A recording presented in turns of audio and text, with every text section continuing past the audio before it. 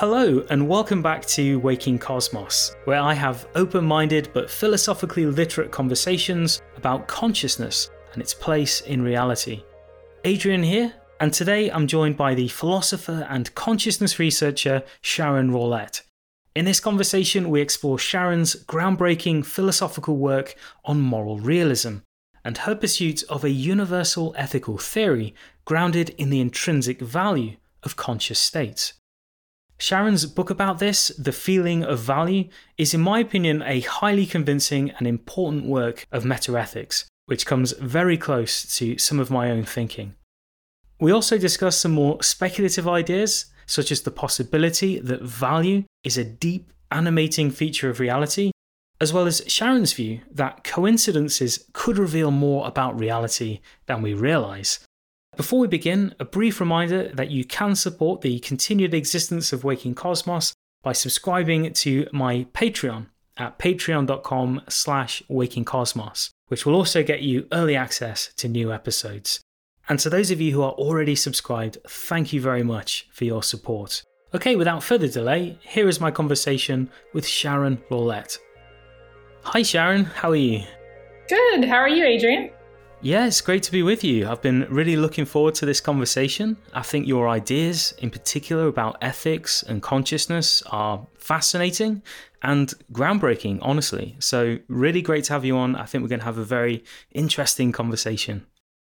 Well, I really appreciate your interest in these ideas. I mean, obviously, I find them fascinating. It's wonderful to find other people that are really interested in them as well. So yeah, I look forward to talking to you. Okay, so before we begin, it's a bit of a tradition on the podcast at this point, but could you define what you, as a philosopher, mean by the word consciousness, since I'm sure it'll be coming up quite a bit in today's conversation? Philosophers actually use consciousness in at least two broad sorts of ways. We talk about access consciousness and phenomenal consciousness. So access consciousness is your ability to be conscious of certain information that you can access. So you can have memories that you can call up. You have the ability to access your thoughts or your beliefs in order to reason about them, in order for them to inform the way that you talk or the behavior that you have. But then we also talk about phenomenal consciousness, which is this feeling of what it's like to have thoughts, to have beliefs, to have perceptions.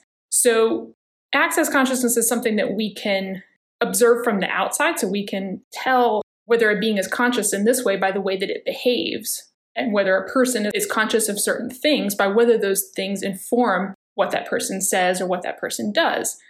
But this question of whether there's something that it's like to be another person or some other being or even, maybe an intelligent computer is a very different question, one that we have a lot more trouble answering by just observing something from the outside, because it seems like it could be that people or computers or creatures could behave behave in the same way that we behave when there's something that it's like to be us.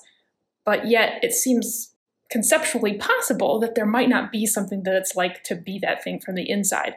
So I think especially when we're talking about the questions that are coming up these days about the possible consciousness of computers, artificial intelligence, we really have to separate these two kinds of consciousness and say, well, what are we talking about? Are we talking about the intelligent manipulation of information, or are we talking about something that it's like to be the thing? And I think that second question, well, that's the one that fascinates me the most, and it's going to be the most relevant to what we're talking about with ethics today. Perfect. So today we're using the word consciousness to mean everything in the realm of experience, and specifically the what its likeness of conscious states. And so the precise term would be phenomenal consciousness. So Sharon, I'm very keen to talk to you today about this wonderful book that you've written titled The Feeling of Value. How did this book come about? Am I right in thinking that this was your doctoral thesis? Yes. Yeah, I originally finished it in 2008. That's when I graduated from NYU, New York University. So yes, it was my doctoral thesis, and it grew out of one specific class that I took as a graduate student at NYU. I took a class in metaethics with Sharon Street, and we were specifically studying a book written by Alan Gibbard called Thinking How to Live. And Gibbard's theory is that there are not objective moral truths in the world. We'll get into what this means. But his theory is that there aren't objective moral truths, but when we're talking about ethics, we're really just expressing our intentions to behave or to plan in certain ways. And that's really all there is to the concept of goodness or rightness. And I found this very unintuitive. It seemed very wrong to me that we didn't have any more substantive concept of what it was for something to be good or bad, except that we would intend to bring that thing about or to avoid that kind of thing. It seemed to me that when we have experiences like pleasure or pain, for instance, we directly experience something that has value in itself that we're not projecting onto our experiences. The experience is pain is just bad by itself. That's how it comes to us. It wouldn't be pain if it didn't have that feeling of badness. And so I sort of had that intuition in that class, and I tried to explain it within this graduate seminar. And, it's still this inchoate intuition at that point. And I feel like a lot of people didn't have any idea what I was talking about. But I had this real drive to try to explain to other people what this intuition was and why I felt like these expressivist and other anti-realist views were just wrong, that there was something much more objective about ethics, something that was given to us in experience. And so I wrote a paper about it for that class, and then it eventually grew into this whole book. Wonderful. The first thing that jumped out to me from this book was that you have this very complimentary foreword from the philosopher Thomas Nagel, who is definitely one of my heroes and someone that's been a big influence on me, especially his book Mind and Cosmos from a few years ago. Was he one of your advisors? Yeah, he was actually my primary advisor. And he's actually the reason that I went to NYU, because I admired him as an undergrad. I can't remember the name of the paper. I read several of his things as an undergrad, but there was one particular paper that he wrote about the meaning of life, like searching for, what is the meaning of our existence? And it seemed like this was something that other philosophers just weren't talking about, but that was really basic to, of course, the meaning of our existence, but to the questions that I was asking myself. And I was like, this is somebody who really gets what's important about philosophy. And this is somebody that I would like to study with. So that's why one of the reasons that I ended up going to NYU. And honestly, he was a hero in philosophy. And this was a very famous philosopher. And I didn't really think that I would get to necessarily have him as my dissertation advisor. But things worked out so that I got to be his teaching assistant at one point, and we got to know each other a little bit. And then he graciously agreed to be on my dissertation committee, which was just wonderful. It was really great to have conversations with him, being somebody that I think took seriously these intuitions that you can have about value and meaning, and you're trying to put them into words and to break them down into concepts that you can reason about. And it's not always easy, but that doesn't mean that there's not something really valuable there. And sometimes you just have to try over and over and over again to figure out how to explain it to yourself and to other people. So I really appreciated his perspective in that way. And yeah, it was really delightful working with him.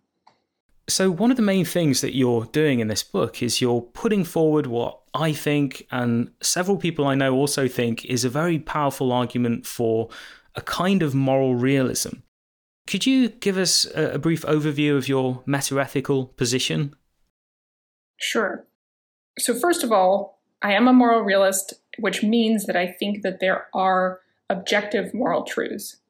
That means that there are moral truths that don't depend on our opinions, our preferences, our thoughts, our attitudes about them, that they are true independently of what anyone thinks about them. So one of the things that has bothered me about moral realism is that so many moral realists rely on this faculty of intuition, which I've been talking about, having an intuition about something. So it's not that I don't think that intuition is important at all, but I think that it's important as we explore our moral intuitions to be able to tell some sort of story about how those intuitions are actually giving us access to something that is real and independent of us, something that's objective. I've always been very interested in these epistemological questions. How do we come to know about objective moral truths? If there are these objective moral truths, how is it that somehow they impact my thinking? How am I able to develop true beliefs about them? And I have been very dissatisfied with the way that a lot of moral realists have tried to answer that question, because they generally don't have an answer to that question. It's just, well, moral intuition is this brute fact. But why that's problematic is that people disagree about moral questions. Not about all moral questions. There are some areas where people generally agree, but there are many areas where we don't agree. And so if our moral intuitions are in conflict with one another, how can we say whose moral intuitions are correct and whose are incorrect if we don't have some idea about how the faculty of moral intuition works and how it's connecting us to some objective truth about the matter? So now we come to the details of my view, which I find compelling because of the way that they're able to answer this epistemological question and this metaphysical question about what these objective truths are. So I think that the property of intrinsic goodness and the property of intrinsic badness, that these properties of having value or disvalue, are actually experiential properties. They're properties of our phenomenal consciousness. They're the properties that we experience when we experience pleasure, when we experience joy, happiness. All of those positive experiences that we have this quality that is intrinsic goodness. In fact, you can't really describe what those experiences are without mentioning that they have this positive nature to them. Similarly, with pain and suffering and these various negative experiences that we have, they all have this similar quality of intrinsic badness. And I think this, in those experiences, of those kinds of feelings, what we're doing is we're actually experiencing moral qualities. So that goodness is something that is actually present in our experience. Just like we have a direct connection to our experiences of colors or sounds or various other feelings, because intrinsic goodness and badness are actually properties of our experience, we have a direct connection to them through our experience. We're directly acquainted with them, as philosophers like to say. Excellent. There is a very famous argument in moral philosophy from David Hume, which is that you can't get an ought from an is, that the external world is just a collection of impersonal facts, and that none of these facts can, on their own, tell us how we ought to act or how the world ought to be. But you don't agree with this. You believe that there are facts about the world, specifically facts about consciousness, which do tell us what we ought morally to do. Could you give a bit more detail about how you bridge this gap between facts and values? Yeah, I do see where Hume is coming from on this. And I really like David Hume. And when I have studied him, I really resonate with what he does, because he takes these epistemological questions really seriously, and he's really examining our experience and breaking it down and trying to see if we can actually find justification for a lot of the things that we say that we know about the world. And I understand, if you look at most of the types of experience that we have, we're experiencing the way that the world is, how the world is. It doesn't seem like that can tell us how the world ought to be, because how the world ought to be is something different from how the world is, right? It's something that's just possible out there. It's something that we might be aiming towards, but there's this conceptual difference between how it is and how it ought to be. But when we experience pleasure and pain, I'm just going to use those as shorthands for all of these positive or negative experiences that we have. When we experience pleasure and pain, we experience something that isn't just brute is in the world, but it presents itself to us as something, pleasure, for instance, as something that it is good to have in the world. The world is a better place because of the existence of this thing. And when we have experienced pleasure, we think, okay, well, I want more of that in the future. This is something that's worth having. And when we experience pain, we experience the opposite of that, that this thing is something that's making the world worse by being here. If the world only had pain in it, it would be better off if the world didn't exist. It's the sort of thing that it's never worth pursuing as an end in itself. So I think, yeah, the is-ought distinction works in many, many classes of cases, but when you look at pleasure and pain, suddenly it doesn't seem so obvious that these are two distinct classes. Because I don't think you can describe what it is to feel pleasure or pain unless you talk about that value aspect, that valence aspect, the goodness or badness, the value or the disvalue of it. Something that you point out in the book is that one of the kind of classic mistakes that we make in ethics is to look for ethical facts in the physical world. And since, of course, we don't find them there, we then conclude to ourselves that there simply aren't any true, objective ethical facts. But as the view that you're putting forward, I think really makes clear, is that that kind of approach is simply overlooking the reality of consciousness. The existence of consciousness is a fact about the world, which entails, I think, certain ethical facts. And so, yeah, I agree with you. I think, it does seem to be an undeniable ethical fact that, for example, it matters that conscious beings can suffer, that it's intrinsic to the state itself that we should try to reduce it, at least where it serves no instrumental purpose. Right. Perhaps it would be good to say a bit more about your concept of instrumental value and distinguish this from intrinsic value. So I think it's really easy for philosophers to get stuck on looking at the kinds of things that we can observe in the physical world, in the external world, and to think, well, those are the only legitimate kinds of properties that the world has, those sorts of things that are externally observable, that different subjects can all observe at the same time and agree on the nature of.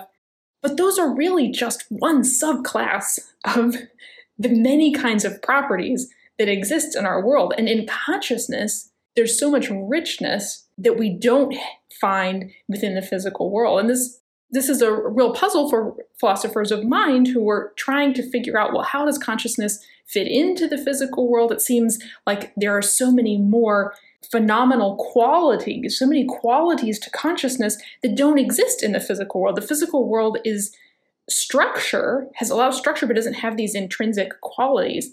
So yeah, I think if we are focusing on the physical world, we're missing a lot that exists that we can only access through paying attention to our own mental lives. So now let's move on to talking about intrinsic and instrumental value, because I think this is really important for people to understand, to not just dismiss the view right away. Because when you first tell somebody, well, the only thing that matters ultimately is pleasure and pain, those are the only things that are intrinsically good or bad, they're like, well, but there are lots of cases where pain is useful for getting people not to hurt themselves or to pay attention to things that are important. And that's absolutely true. And there are lots of pleasures that people experience that aren't necessarily instrumentally good in the long run. For instance, if you're taking pleasure primarily in heroin, let's say, or other drugs, that can be very hard on your body and disabling to you over the long term and end up leading to less pleasure in the future.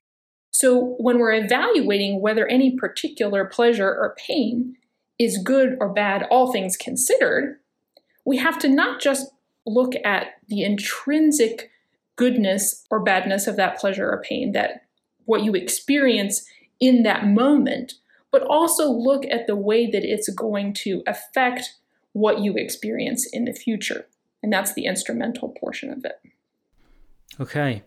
So I think we should get into the hedonistic aspect of your view quite soon, because I think this will be where some people have questions or need some more convincing on this idea that value exists entirely within these positive and negative conscious states. But before we get into that, I do want to probe a bit further into how you see the existence of value. I got the impression in the book that in your view, when we are experiencing these positive and negative qualia, that we are, in fact, making contact with something very deep about reality, even perhaps at an ontological level. Is that your view, or could you clarify the kind of existence that you do give to value? I do think that we're perceiving something that is very ontologically deep. It's tricky to say exactly what's happening here, because when we say perceive or, like you were saying, making contact with, sometimes it makes it sound like the goodness or badness is outside of us, and then our experience is something separate that's representing that goodness or badness that's outside of us. And I don't think that's the case. I think that when we are experiencing pleasure or pain or even other phenomenal qualities, we're actually being constituted by those things. Those things are part of who we are as experiencing beings in that moment. And so there's no distance between us and the thing that we're perceiving. So it's not that we're seeing some deep ontological reality that's outside of ourselves, but we're directly acquainted with it because that is our own internal nature. Right. There definitely are and have been philosophers who argue that value could be a deep feature of the universe, and even that the universe might be in some deep way an expression of value. So the philosopher Alfred North Whitehead famously argued along these lines. More recently, Philip Goff has defended something similar. So yeah, it might seem, I think, far-fetched to some people, this idea that value is an intrinsic feature of the world. But there are serious philosophers who do consider that. It's not, strictly speaking, the topic of today's conversation, but it is something that I think is worth keeping in mind. Absolutely. And actually, I'm working on a new book right now that is specifically dealing with these questions, because it's looking at the relationship between this ethical view and the debates that are going on in philosophy of mind right now, and specifically the debates that are going on around panpsychism and Russellian monism. And I actually think Alfred North Whitehead had a lot of really important insights about the way that value factors into the deeper nature of the world, and it actually is part of the inner nature of causality itself, which makes sense if you think about the way that pleasure and pain, they not only represent themselves as things that make the world better or worse, but they motivate us, right? When we experience them, they change the behaviors that we have and the decisions that we make. And I think in a way, we're having an inner experience of how causality works at that moment. So that's stuff that I'm exploring in this new book. So I really get what you're saying. I really think that is important. There's this whole deeper mystery about these things that David Hume, looking at the external world and reducing everything to what we can externally observe, he said, well, yeah, we never observe causality. There's no sense impression of causality. But when you start looking inside, as Whitehead and others have suggested that we should do, then you start to see, oh, well, maybe we are acquainted with what's happening in causality. And we are acquainted with what's happening in this realm of value. And certain things can be better or worse than others. So I really think all of these mysteries are connected. And that maybe ultimately we're going to be able to shed a lot more light on the nature of consciousness by taking seriously the experience of value. Absolutely. And that is really the impression that I get from reading your book. Yeah, you're not specifically talking about panpsychism or Russellian monism in the book, but you have expressed in other places that you are open to the possibility that consciousness could be among nature's deep fundamentals. And that is a view that I am open to as well. To what extent would consciousness being fundamental have an effect on your ethical thesis? Could we still follow your view if we were, for example, a materialist about consciousness or an illusionist about consciousness? Would the ethical logic of your position still run through? I certainly don't think you have to be a panpsychist or a Russellian monist in order for my view to make sense. But I think the one thing that you do have to accept is that there is such a thing as phenomenal consciousness. There is a what it's likeness to experience certain things, because that's where that acquaintance with the intrinsic goodness or badness of pleasure or pain comes from. It doesn't come from the fact that they motivate us, although, I mean, that's also important, but that's not where the thrust of the normativity, the ethical impulse comes from. It comes from what it's like to experience these things. It's not just that they motivate us, but that they justify that motivation. So if you don't think that there is a thing that it's like to have pain or pleasure, then I don't think this view is going to be compelling to you. But I don't really understand how you could think that there isn't something that it's like to experience pain or pleasure, especially with pain. If you don't think there's anything that it's like to be in pain, I don't think moral realism is going to be a very attractive view for you. Yeah, it's difficult to make intelligible the idea that people don't experience pain, but they are very committed to using anesthetic at the dentist. So personally, I think, pretty well fully convinced that all value exists in consciousness or by relation to consciousness.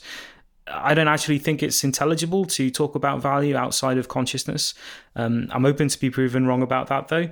But I do think it's very difficult to shake the intuition that there is something more to value in the universe than just pleasure and pain, even very broadly defined. When I think about just how vast the state space of consciousness is and just how little of it that we've explored so far, I do feel that there may be other important dimensions of value that we are just not aware of yet. Is that at all a concern that you have, or are you confident that these kinds of positive and negative normative qualia are the only conceivable source of intrinsic value? So you think that they necessarily have to do with consciousness? Would it make sense for there to be value without experience? Yeah, that's right. Okay. But then on the other hand, you say, but maybe pleasure and pain aren't exhaustive of all of the things, all of the experiences that could be valuable or disvaluable. Yeah, that's right. Well, let me make clear, because I've been using sort of pleasure and pain as these shorthands, and sometimes that can be misleading. So when I'm saying pleasure, what I really mean is all experiences that have positive normative qualia. These are all the kinds of experiences that you could have that would have this positive valence, this ought-to-be-ness. And that when I'm talking about pain, I'm not just talking about pain, I'm talking about all of these things, all of the experiences that we have that have this negative valence, this ought-not-to-be-ness. I certainly do not want to rule out that there could be even more kinds of experience that we could have that could have these positive and negative valences to them than what we have already experienced, in our limited time here on Earth. It could be much, much more vast. But I think along with you, that somehow it's got to be experiential. For it to be goodness, it has to be experienceable and it has to be positive. So I almost feel like the way that I'm trying to define what the positive normative qualia is would automatically encompass any of those other experiences that we have. Right.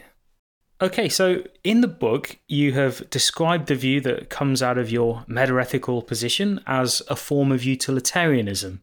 And I think utilitarianism, much like hedonism, is quite often misunderstood, especially outside of philosophy. So perhaps you could just first outline for people what utilitarianism is and how the view that you arrive at differs to classical utilitarianism, which is also, I think, hedonistic in its outlook.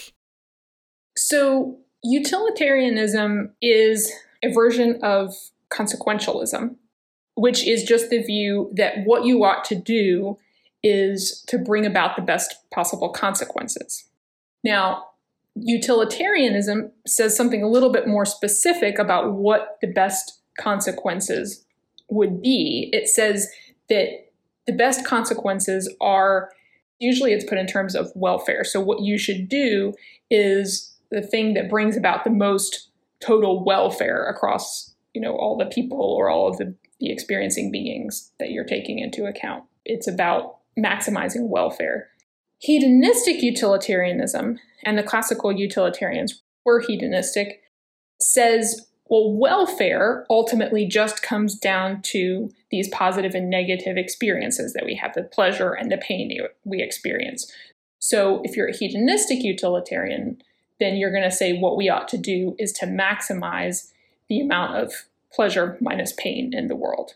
Now, at a practical level, my view agrees with the classical utilitarians. But when it comes to the question of justifying this view, we're different. The classical utilitarians, I'm thinking particularly of Henry Sidgwick, who was writing a few decades after John Stuart Mill. But Sidgwick, the way that he justified his utilitarianism was by appeal to something that he called the principle of utility, which was we should maximize the amount of pleasure over pain. And the idea was that this principle was the best way of systematizing the moral intuitions that we have. So if we look at what sorts of things people think are good and bad, and we try to organize them into some sort of system, the system that we get, Sidgwick thought, is the principle of utility. This is the best way of explaining where our moral intuitions are coming from, that ultimately this is what we're aiming at in doing ethics. Now, I don't think that we need some separate principle of utility that we have to argue for or that we have to appeal to our moral intuitions in order to support. Because I think we have a much more direct epistemological connection to goodness and badness, and that's these experiences of pleasure and pain. I think the ethical oomph, the oughtness of ethics, comes from the intrinsic nature of these experiences. So the badness of the pain is itself the reason to avoid it. You don't need an additional principle of utility that says, well, you should avoid pain or you should maximize good experience over bad. No, it's the experiences themselves that give you that normativity, that give you that oomph. So what I'm trying to do that's a little bit different than the classical utilitarians is to ground the principle of utility in these more basic moral facts about what our experience is like. Yes. This, I think, is what makes your view more elegant in a way. You don't need this principle of utility because these positive and negative states entail within them the to be promotedness or the to be minimizedness of them. So this is something about your view that I do find particularly attractive. The other thing that always made utilitarianism attractive to me as a moral theory is that even 200 years ago, when the position was first being defended, it seemed even back then to be pointing to various ethical concerns that at the time were very much on the fringe, but are now much more widely recognized. So, for example, the first utilitarians were very committed to women's rights, abolishing slavery, decriminalizing homosexuality. And I think they were virtually on their own, at least in the West, in also being concerned about the suffering of other species. Today, of course, none of these issues are particularly controversial, but 200 years ago, a lot of that was just unthinkable. So it does, to me, I think, count in favor of the view that it has been quite an accurate forecaster of what many people would now recognize as moral progress. Yeah, that's a really good point that I haven't heard. I don't know if I've heard other people make. I think that's a really important observation. I think it's a view that is progressive. So instead of simply trying to find an ethics that accommodates our current ethical intuitions, utilitarianism, instead of some moral views that would just take those, basic moral intuitions as given, utilitarianism actually gives us a tool for exploring when our intuitions might be right or wrong, or what sort of information we should try to gather in order to have better views about what we ought to do. So, yeah, it does have this progressive elements that is important. One criticism that people have raised to utilitarianism is that in some cases it does seem to endorse certain actions that intuitively seem very wrong. So there is, of course, this famous example in which a doctor has these 5 patients. and all of them need an organ transplant or they will die. But then a healthy person walks into the doctor's practice just looking for a routine checkup.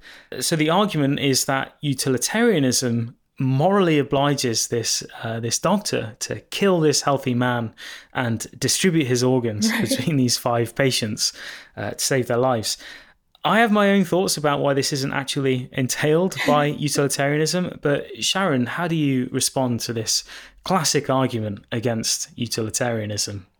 So thinking that a utilitarian would say that you ought to kill this person who wandered in looking for their routine annual checkup in order to save these other 5 people is a very oversimplistic understanding of what utilitarianism says. Because utilitarianism has to take into account not only all the possible effects of the actions that you take, but also has to take into account what other actions you could have taken that would have been even better. So in this case, it might seem like killing this one person in order to use their organs to save 5 other people seems like the obvious utilitarian thing to do. But in fact, there are lots of other ways that you could deal with this situation that might produce even more pleasure over pain in the long run. So we need to pay attention to all of the other alternative possibilities. For instance, yes, we need more organ donors, let's say, but maybe we could find them in a way that wouldn't discourage people from going to the doctor for routine checkups, because this is going to be a really big problem for the medical system if people can't trust that when they go to the doctor, they're going to generally come out healthier than when they went in. So people are going to stop going to the doctor so much. And this is actually a pretty big thing. So we need the consideration of possibly better alternatives, but we also need to understand the way that taking a certain action is going to affect people's expectations in the future and the way that they behave in the future. So we know that we want people to be able to trust the medical system. We want people to be motivated to take care of their own bodies the best that they can. And I'm certainly not saying that people who need organ transplants need them through their own fault. That's not at all what I'm saying. But in a world where you would routinely kill healthy people to use their organs to save people who need organ transplants, there would, in that case, be a motivation for people not to take as good care of themselves, because the better care you take of yourself, the better an organ donor you would be. So the more likely that your organs would be harvested. And you also know that, well, if I don't take that good care of myself, well, they'll just kill some healthier person to help me out. So we don't want to create a world like that. We want to encourage people the best that we can to take care of their bodies. And part of the way that we do that is by giving people, to a large extent, control and ownership over their own body. We don't go and take away their health for some reason that's unrelated to them. People need to have an expectation about their own future in order to motivate positive behavior now. There are a lot of complicated questions related to the kinds of expectations that we set up, to the way that we motivate people in the society at large. There are also, and I talk about this in the book, I think I spend several pages on this question because there are so many different elements and overlapping considerations, but a couple of the other ones are this question of secrecy. Because a lot of people say, well, you can avoid creating negative expectations, avoid creating fear of the doctor in these situations if you just keep it secret that you've done this organ transplant. But the thing is, when you start doing things in secret, you cut yourself off from a lot of important information, from advice from other people. If something goes wrong during the surgery, you can't ask people for help without risking being discovered. So secrecy itself is not in general a good tactic. It's not something that we should encourage for these various reasons. So all of these different things are connected to one another. And if you look at the classical utilitarians, if you look at John Stuart Mill, so John Stuart Mill, in his essay on liberty, he was making these sorts of arguments for the importance of allowing people to make their own decisions, of allowing people to have spheres of freedom in which other people wouldn't interfere with their life or with their thoughts or with their projects and pursuits. And he was a utilitarian. He's the utilitarian. So it's interesting to me that even though he was making that argument, 150 years ago about for liberty, for individual rights from a utilitarian perspective, still people think that utilitarians don't have regard for rights, that somehow you can't make a utilitarian case for the importance of rights. And I just think that that's wrong. It does seem like having rights and having certain agreed upon rules, like don't murder people, are worth having, if only because they lead to greater utility. So yeah, when we take into account, I think, the larger consequences of this organ donor scenario, and of course utilitarianism is a consequentialist theory, then yeah, on the one hand, you've saved these 5 patients. But if doctors actually started murdering people like this, then the broader negative consequences would clearly make it such that this isn't actually a utilitarian choice to make. So, to be honest, I've never really found this argument particularly persuasive, but it is a very well-known one.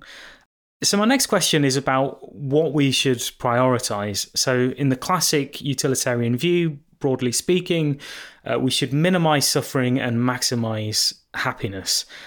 Do you take a view about which of these should be our ethical priority? Do you think, as some philosophers argue, that reducing suffering should be our overriding concern? From a theoretical standpoint, I don't think we can make a case for the ultimate priority of suffering over happiness, of eliminating suffering as being a more important priority than producing happiness. Now, from a practical standpoint, it may be the case that the best way to promote the overall balance of pleasure over pain in a world is to deal with cases of terrible, terrible suffering, because it may be that that's actually the easiest way, the most effective way to improve the overall balance of pleasure over pain. That is, you couldn't take the same resources that it would take to alleviate that pain and create that much positive pleasure in someone else. Then, yeah, you need to attend to the suffering. So I don't, from a theoretical perspective, find the priority of suffering over pleasure a compelling view.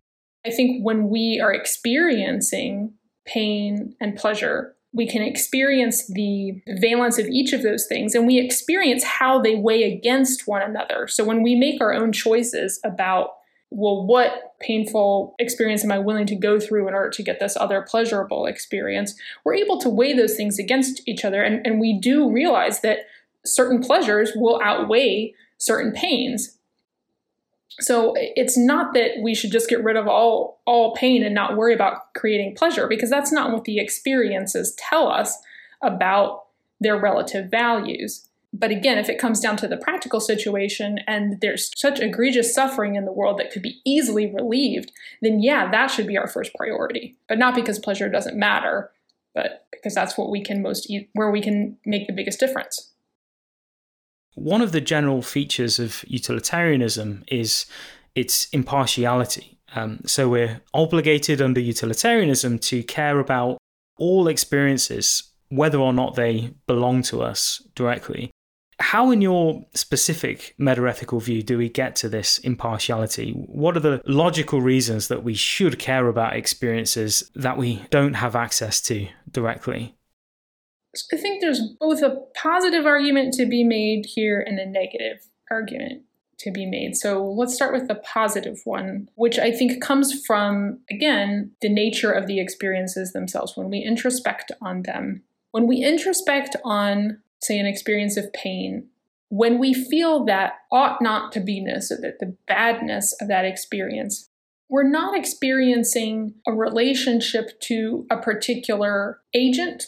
All we're experiencing is that this thing right here that I'm experiencing, this pain, this is bad. It would be better if this didn't exist. And I think what we feel is that anybody around us who would have the ability to make that thing not exist or to cease to exist has a reason to do so. That reason is just the intrinsic badness that we're feeling. But the connection to action doesn't have to come through having the experience yourself. The connection to action comes from the fact that somebody else could prevent it. And the ability to prevent something that is intrinsically bad means that you have a reason to do it. So I don't think that there's an intrinsic connection to it, a particular agent or a particular action. I think it's a blanket ought to be-ness or ought not to be-ness that we experience. But then the negative argument is if you look at what it would mean to justify a view on which pain and pleasure are only normative, they're only reasons for the people who are actually experiencing them, I think you run into a lot of difficulties, particularly with identifying the boundaries of personal identity. Somebody who is an egoistic hedonist, so they think, well, yeah, pleasure and pain are all that matter, but only my pleasure and pain matter for me. That person has to figure out, okay, well, which pleasures and pains that I could bring about in the future, which of those are actually mine? Well, this idea of personal identity over time has always been something of a conundrum for philosophers.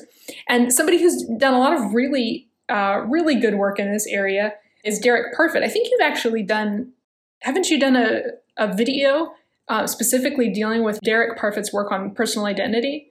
Not specifically about Derek Parfit, but I am very familiar with his reasons and persons. Yeah. I did do a video about split brain patients, which got into some of this stuff. Oh, yeah. So this is one of his cases. So let's talk about that for a second. So when he's trying to show how personal identity is actually a vague concept, an indeterminate concept, he asks us to imagine this case where he himself, Derek Parfit, is in a car accident with his two triplet brothers. And in this horrific accident, Derek Parfit's body is completely mangled beyond recovery. And his two brothers, their bodies are perfectly fine, but each of their brains are completely unrecoverable. So some enterprising doctor decides, well, we will take Derek Parfit's brain, and because we know that half of a brain can survive and basically produce the same personality as the whole brain, well, we'll just split his brain into the two hemispheres, and we'll put one in one of his triplet brothers' bodies and one in the other. So based on what we know about the neuroscience, it seems like this is something that if we could make brain transplants work as far as, accepting the organ, that we would actually have two bodies of his brothers who have his consciousness, who have his memories, who have his personality characteristics, maybe with some little differences based on differences between the right and the left hemisphere, but generally enough to say that they are relevantly like him. Parfit actually, he's really ingenious in the way that he presents these cases. So before he presents this case, he actually first presents a case where only half of his brain is viable and is transplanted into one other body. And we're like, well, is that still me? And we say, well, yeah, it's relevantly like you. So yeah, that's still Derek Parfit. But then he presents this case where both of the halves of his brain survive, but in different bodies. And he says, okay, well, which one is Derek Parfit, right? Because we don't want to say both of them are, because that doesn't seem right. We don't think that we can actually split and be two people. But we don't want to say that neither of them are, because in the case where only one half of the brain survived, we would say that Derek Parfit survived. So what's going on here?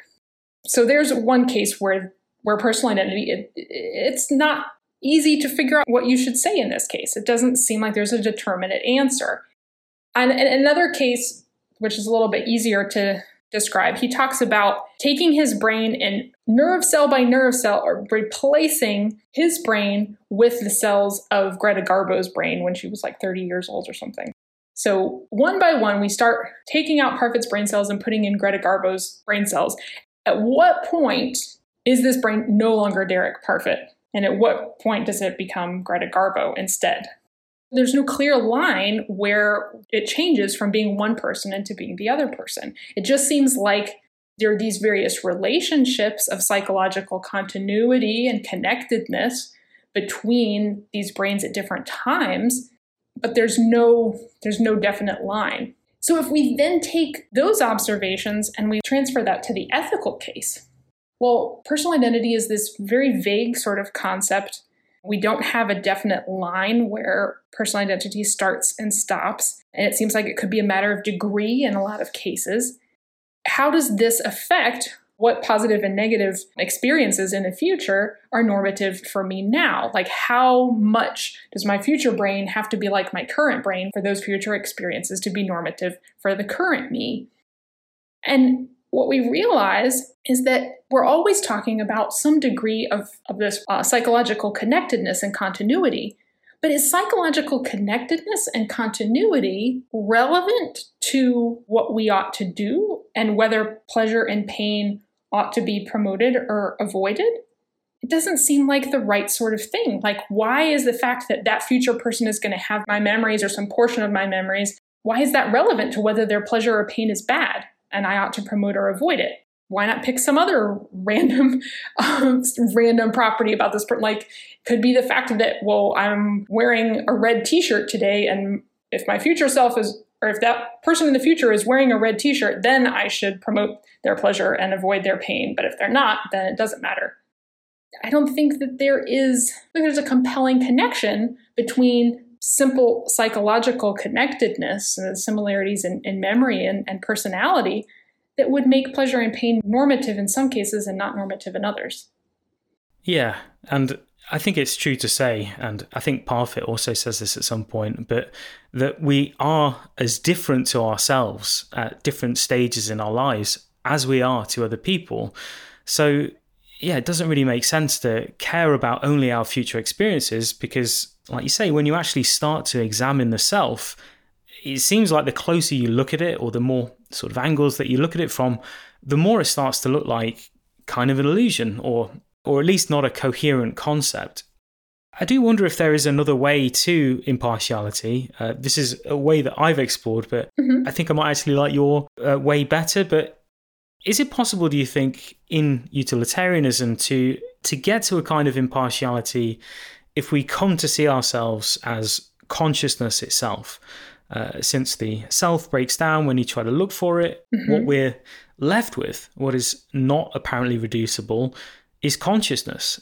And so in that identity of consciousness, then all experiences become our own in this kind of open individualist extended sense. I don't know, is that... No, I'm sorry, because you can't see me, you can't see them. I'm thinking very thoughtfully about what you're saying because I think it's a very compelling way of looking at things. And I do tend to think of consciousness as this very holistic, very connected thing. It actually makes me think of some of the work that Sharon Street is doing with the way that meditation and the insights that you can have about consciousness in the state of meditation can inform your understanding of ethics. So I do think that there's something very insightful and important there. And I don't know if I can say more about it than what you just did, but I definitely think that route is also worth exploring. Absolutely. So a while back, I interviewed the philosopher David Pearce. He's also another hedonistic utilitarian. And something that he's argued is that in the future, if we embrace this view, that we will be driven to make certain biological changes to our brains and to our psychology that would effectively eliminate all states of suffering and pain. So all of our experiences, as he puts it, would be raised above hedonic zero. But also that we would do this not just for ourselves, but for the entire natural world. And that this would in fact be an ethical obligation on us to do this when we have the confidence that this is something that we can do safely. It is, of course, a very radical position. So, yeah, Sharon, I wonder how far down this sort of transhumanist direction you're willing to go. Well, as far as it actually has positive consequences, one worry that I have about the feasibility of that picture is that I'm not sure that you can motivate people or other animals with low levels of pleasure to the same extent that you can motivate them with pain. So many times when we're experiencing pain, the reason we're experiencing pain is because our bodies are trying to send us a signal about something that we're doing or something that's being done to us that we need to get away from or that we need to stop because it's going to cause harm to ourselves and it's going to, affect us long into the future, or maybe even lead to our death. So the pain is signaling something that is very important for us to get away from or to stop in some way. If we replace that pain with some low level of pleasure, then presumably we would replace that pain with some low level of pleasure. And if we got away from whatever this negative stimulus was, that then our pleasure level would shoot up. In getting away from the negative thing, we're trying to achieve this even higher level of pleasure. That's what's supposed to be motivating us. I'm not sure that that would actually work because there's something about a qualitative state that is worse than nothing that motivates us in a way that I don't think if you have, a state that's, sort of ho-hum, but it's still a positive state, you're not necessarily going to be motivated to get to the even better hedonic state. Partly because you have to be able to vividly imagine what that other hedonic state is in order to get that motivation going. Whereas in the pain state, all you have to imagine is getting out of this state. I haven't read David Pearce's book. Maybe he has a response to this worry, but that's the first thing that comes to my mind. Yeah, I think he does. I think he's thought about all of this pretty thoroughly. Yeah, to be he's honest. thought about it for a while. Yeah, let me give you like a concrete example. The work that was done with trying to help leprosy patients. One of the things that happens with leprosy patients when they can't feel their fingers, say, is that they don't know when they're actually damaging them, and they end up cutting them or damaging them in other ways that eventually lead them to get infected, and they have to be amputated. So this one particular doctor, Paul Brand, actually pioneered these various devices that were meant to help leprosy patients be aware of things that they were doing to their hands, even though they didn't have sensitivity in them. So he had these special gloves that were made that would sense damage to the fingers and then alert the people to what was going on. Unfortunately, it didn't work. At least in the first iteration, it didn't work because they just ignored the signals. Like the gloves were saying, "You're hurting your hand, stop doing this," and they would just do it anyway. So then they decided, they needed a new iteration of this that would actually cause pain to the leprosy patients, but in a still sensitive part of their body. So they would actually hook up these gloves to someplace in their torso where they still had pain sensitivity, and so it would give them some experience of pain whenever they were damaging their fingers. But there was also an issue here because the patients would end up just turning the machine off to get rid of the pain instead of not doing the damage to their fingers. If there was an easier way to get rid of the pain without getting rid of the negative stimulus, then they would take that route. So I was just going to say that I think we have to have this very close connection between the damage that's being done and feeling the pain in our bodies so that we can't just get rid of the pain without fixing the problem.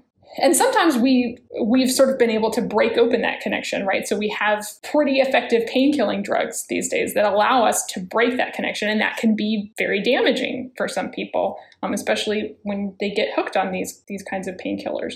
I know David Pearce sees the importance of these states for motivation. I'm not convinced, at least from what I know so far, that you could do the same thing with pleasure that pain does. Right, so it's really more of a practical concern that you have about whether or not raising all experiences into the positive range could be achieved while also maintaining the function that's currently served by some amount of pain. So presumably if that didn't turn out to be an issue, then a world in which there was simply no suffering, an entire ecology without any suffering, would be a good world in your view. Oh, yeah. If we can get it to work, then that would be great. Absolutely. Yeah. Okay, so let's move on to future generations. So one of the things that we've not really talked about yet is how your view factors in future generations. So assuming that we do survive and that the life of Earth survives, it seems plausible that the great majority of life's potential exists in the future. The universe is very young relative to how long it will exist for.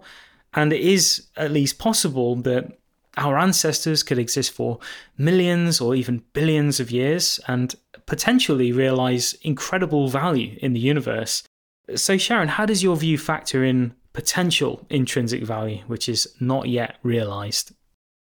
Well, it's absolutely crucial to the view. I mean, even if we're just talking about the short-term future, whenever we're making a decision about different actions that we can take, we're always talking about what future pleasure or pain that's going to cause. So there's no question about whether future pleasure and pain are normative for us, because that's always what we're talking about. Any consequentialist, any utilitarian, they're always talking about future pleasure and pain being normative. If there's any disagreement about whether pleasure or pain long into the future is important, it's just a question of how far into the future it would have to be to somehow become less important. And I don't really understand why anyone would think that just because pleasure or pain is farther in the future, it's less normative for us. I think because it's the intrinsic feeling of these things that is the normativity, that is the value or the disvalue, and that doesn't change over time, then yeah, the pleasure and pain that people are feeling 500 million years from now, yeah, it's just as valuable or disvaluable as the pleasure or pain that people are feeling today or tomorrow. Now, that being said, that's the theoretical side, but then when you get to the practical side, well, how do you actually make practical decisions that are going to positively affect what happens in 500 million years from now? Presumably you invest in reducing existential risk, right? Yeah, well, no, I mean, I think there are so many questions that come up here, right? So we're talking about existential risk. Are we talking just about the human species? Are we talking about all species that are able to experience consciousness or pleasure and pain? We start to get into questions of how widely distributed in the world is pleasure and pain. Do you have to actually be a biological being to experience this? Or maybe is panpsychism true, and are even microparticles, the fundamental particles of physics, are they experiencing something like pleasure and pain? Would that still exist even if there were no more biological creatures? We don't have an answer to that question right now, or at least not one that everyone agrees on. But those questions do factor into these questions of how big of a problem would it be if humanity went extinct, or if all life on Earth disappeared, or this question of should we go and seed life on other planets or in other places in the universe. I think these are definitely important questions, and I'm glad that, especially within the effective altruism community, that people are really thinking on this big scale, because there are things that we can do right now that could drastically affect the potential for future pleasure and pain in the universe, at least with what we know about what sorts of things can be conscious and not conscious. But also when we start to think at this big of a scale, we're talking about the rest of the universe, we're talking about hundreds of millions of years into the future.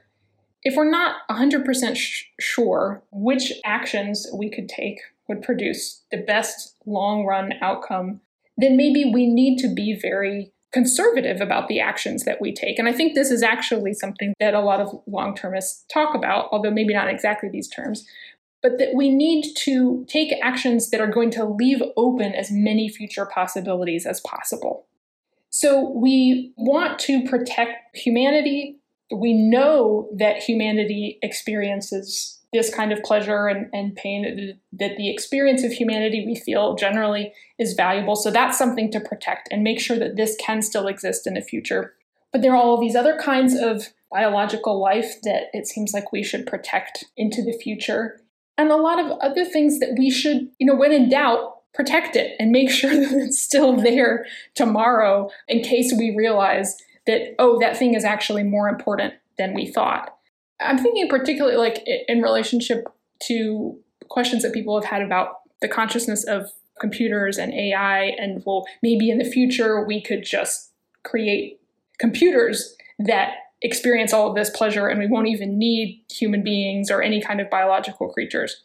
And I think at least with the knowledge that we have about consciousness, right now, and probably the knowledge that we can hope to have within the next few hundred years, that it would be so hubristic and so risky to say, yeah, we know that those computers would have way more pleasure than we could ever have. And that we're willing to sideline all of these biological creatures that have existed for billions of years in favor of these computers that we have just invented. We have to keep our options open. We have to be really careful that even if we really think we know what is valuable in this world, that we realize that we could be wrong and allow there to be a way to go back if we make a mistake. You're expressing, I think, a concern about what's known as value lock-in. Yeah.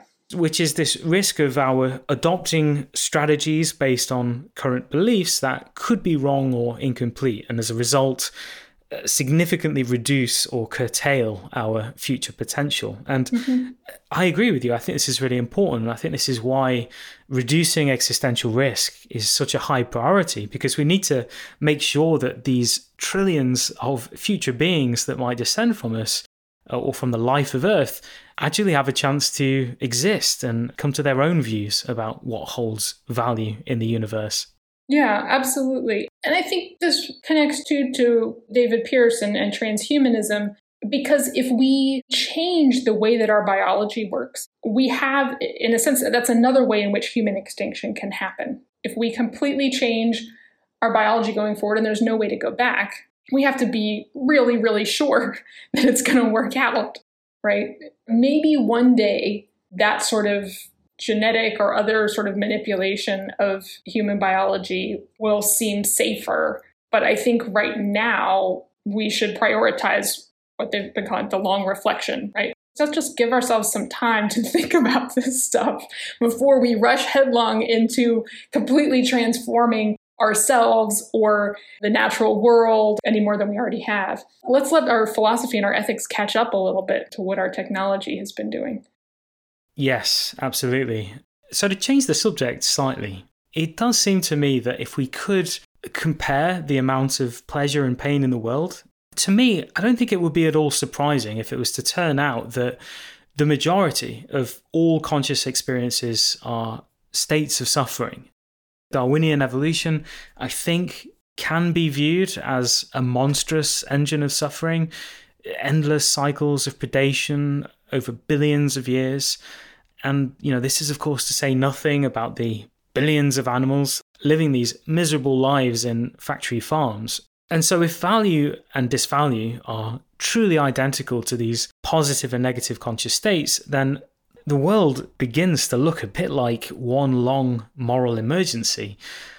Sharon, how do you think about Darwinian suffering? Can you paint a more uplifting picture? Well, I'm a little bit surprised actually that nature looks that full of suffering to you. That's not how it appears to me. And granted, probably neither of us have such a deep acquaintance with nature that we can claim that our intuitions are right about this. So I'm just noting that we have different reactions. Yeah, I do have a deep love of nature. There's nowhere that I'm happier than when I'm in the forest. It's just that I have to recognize that most animals are prey animals and are constantly in the business of avoiding being eaten alive. And yeah, I don't know if there's more suffering in nature than positive states, but if that were to turn out to be the case, then that wouldn't be all that surprising to me. Mm-hmm. It would be very surprising to me. Maybe that's partly because I do feel like there is some kind of meaning and even benevolence behind the universe. It would surprise me if suffering overwhelmed pleasure in the natural world. So I hope that that's not true. Me too, obviously. Yeah. But at the same time, I think that the problem of suffering, whether it's specifically Darwinian suffering or more generally, is real. Even if there's more pleasure than pain in the world as a whole, it does certainly seem that there are individuals whose lives where the suffering vastly outweighs the pleasure. And that alone, I feel like there's a very strong tension between that and any belief that there might be sort of an ethical purpose to the universe. or an ethical intention by the universe. That's something that we have, as a species, always wrestled with, and I know that I, as an individual, have certainly wrestled with. If I feel like there is hope in that area, some possibility that suffering doesn't mean that the universe is just indifferent or even sadistic, I think it's because there aren't just these experiences of suffering. Maybe for some people or for some creatures, that is almost the whole of their experience. But for those of us that are lucky enough to experience those moments of very intense pleasure, which I feel like this is one of those places where the word pleasure doesn't do it justice, but these moments when you can feel almost this like existential ecstasy, in those moments, it feels like there has to be, or at least it's very possible, that there is some positive governing force. Let me add one other thing. So I've been very lucky not to experience a lot of terrible suffering in my life. But even the suffering that I have experienced, in those moments of the deepest suffering that I've experienced, I have felt that there's no way that there is a reason for this. There's no goodness in this world that could justify this kind of suffering. But I've said that to myself in those moments. And I'm thinking of this one particular experience. It was like a few months after that, then I had one of these like ecstatic experiences. And it was like, oh, well, this makes that worth it. This is good enough to balance out that suffering. I just didn't know how good it could be. So sometimes I feel like the problem of suffering is a lack of imagination on our part to actually understand what all of this could be aiming at. Maybe there is a kind of cosmic ecstasy that this suffering here is necessary for and in some way is able to produce, and that somehow it is all worth it. We just can't see it from here. Yeah, and I'm certainly open-minded about some kind of natural teleology in the universe. I've looked into that quite a bit, but with regard to this imbalance of pleasure and pain in Darwinian evolution, I do think perhaps a more optimistic view, if that is the case, I think a more optimistic view is to imagine how far life could improve in the future. So one of the really striking things about long-termist thinking is that we potentially exist at the very beginning of history, and that life may develop in ways that we simply can't imagine. And I know that, many people are quite allergic to transhumanism or interfering with nature in ways that could have deleterious consequences. But I think that one way that we can look at this is that evolution is becoming conscious of itself. So evolution, as it is enlisted consciousness and developed intelligence, is slowly redirecting itself away from what may be a blind reproductive process that entails a lot of needless suffering towards a conscious evolution that is directed towards conscious value, and to eventually explore regions of conscious value that we are currently completely blind to. And so on the one hand, maybe we do emerge from this brutal Darwinian nature, but perhaps it is entailed within that process that by enlisting consciousness and then intelligence, that this evolutionary process, perhaps even as part of the universe's evolutionary process, it can eventually become this radically benevolent force. I don't know, is that... Mm-hmm. Yeah, no, I think... So I was sort of imagining the positivity that would outweigh all of the suffering as being something that you could experience that a single subject might be able to experience in a single moment. And what you're saying is, well, maybe it's not that. Maybe it's spread out over millions of years, over millions and billions of subjects. And that's how we get that immense positivity from that enormous population through time. And in this evolution to a state that doesn't require perpetual suffering in order to progress. Yeah, I hadn't thought about it before, but I think there's an interesting connection between and parallel between those two views. So Sharon, in addition to this, I think, groundbreaking book about ethics, You've also looked at various other relatively controversial subjects, but with a very open mind. You've written an entire book about synchronicities, which, for people who don't know, this is the name for, coincidences, which appear to convey some kind of meaning from the universe. It's a concept that in Western thinking, I believe, originates with Carl Jung. So yeah, I'm very interested to hear your general view about why this is a subject that people should actually take seriously. So let me first offer a slightly more technical description of synchronicity, although I think you've gotten at the core of it, but I actually tend to call them coincidences because synchronicity does imply that there is meaning to it. There's some process of meaning. And I'm interested in even coincidences that maybe they don't turn out to have meaning. Like, I'm sort of agnostic about it. And what I'm interested in is just all the ones that seem like they might, and then let's investigate what's actually going on, and what kinds of connections there are between these different events. I go back and forth actually about which term is best to use, because it does seem like in popular culture, synchronicity is becoming the word of choice. But it does sort of imply that you do think that they're significant, or you think that Carl Jung was right in sort of the way that he theorized about them. So in any case, what is interesting to me is these events that happen in people's lives where two things will happen that you have no reason to think are causally connected in any way that we understand. And yet those two events have a parallel significance for you. There's a similarity between them that's so striking that it makes you think there must be some connection here. I don't see how, on current science and my understanding of how these two events came about, there could be a connection, but the coincidence, the coinciding of these two events is so striking that I almost can't help but think that there's something more going on. So these events are hinting to us, truly or not, maybe it's deceptively, but they're presenting to us this hint of connections where we don't expect to find them.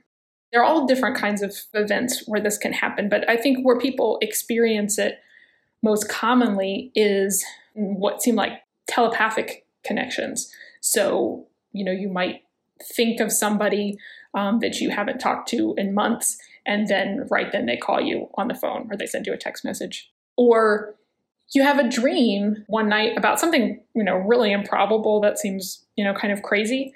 And then it turns out that that day, that thing that you thought was totally crazy happens. There are all of these events that suggest connections between people's minds, that suggest connections between the present and the future that we wouldn't expect. There are even coincidences where it seems like your thoughts are somehow manifesting in physical form in events that you see outside of yourself when you had no way to impact how these things would come about.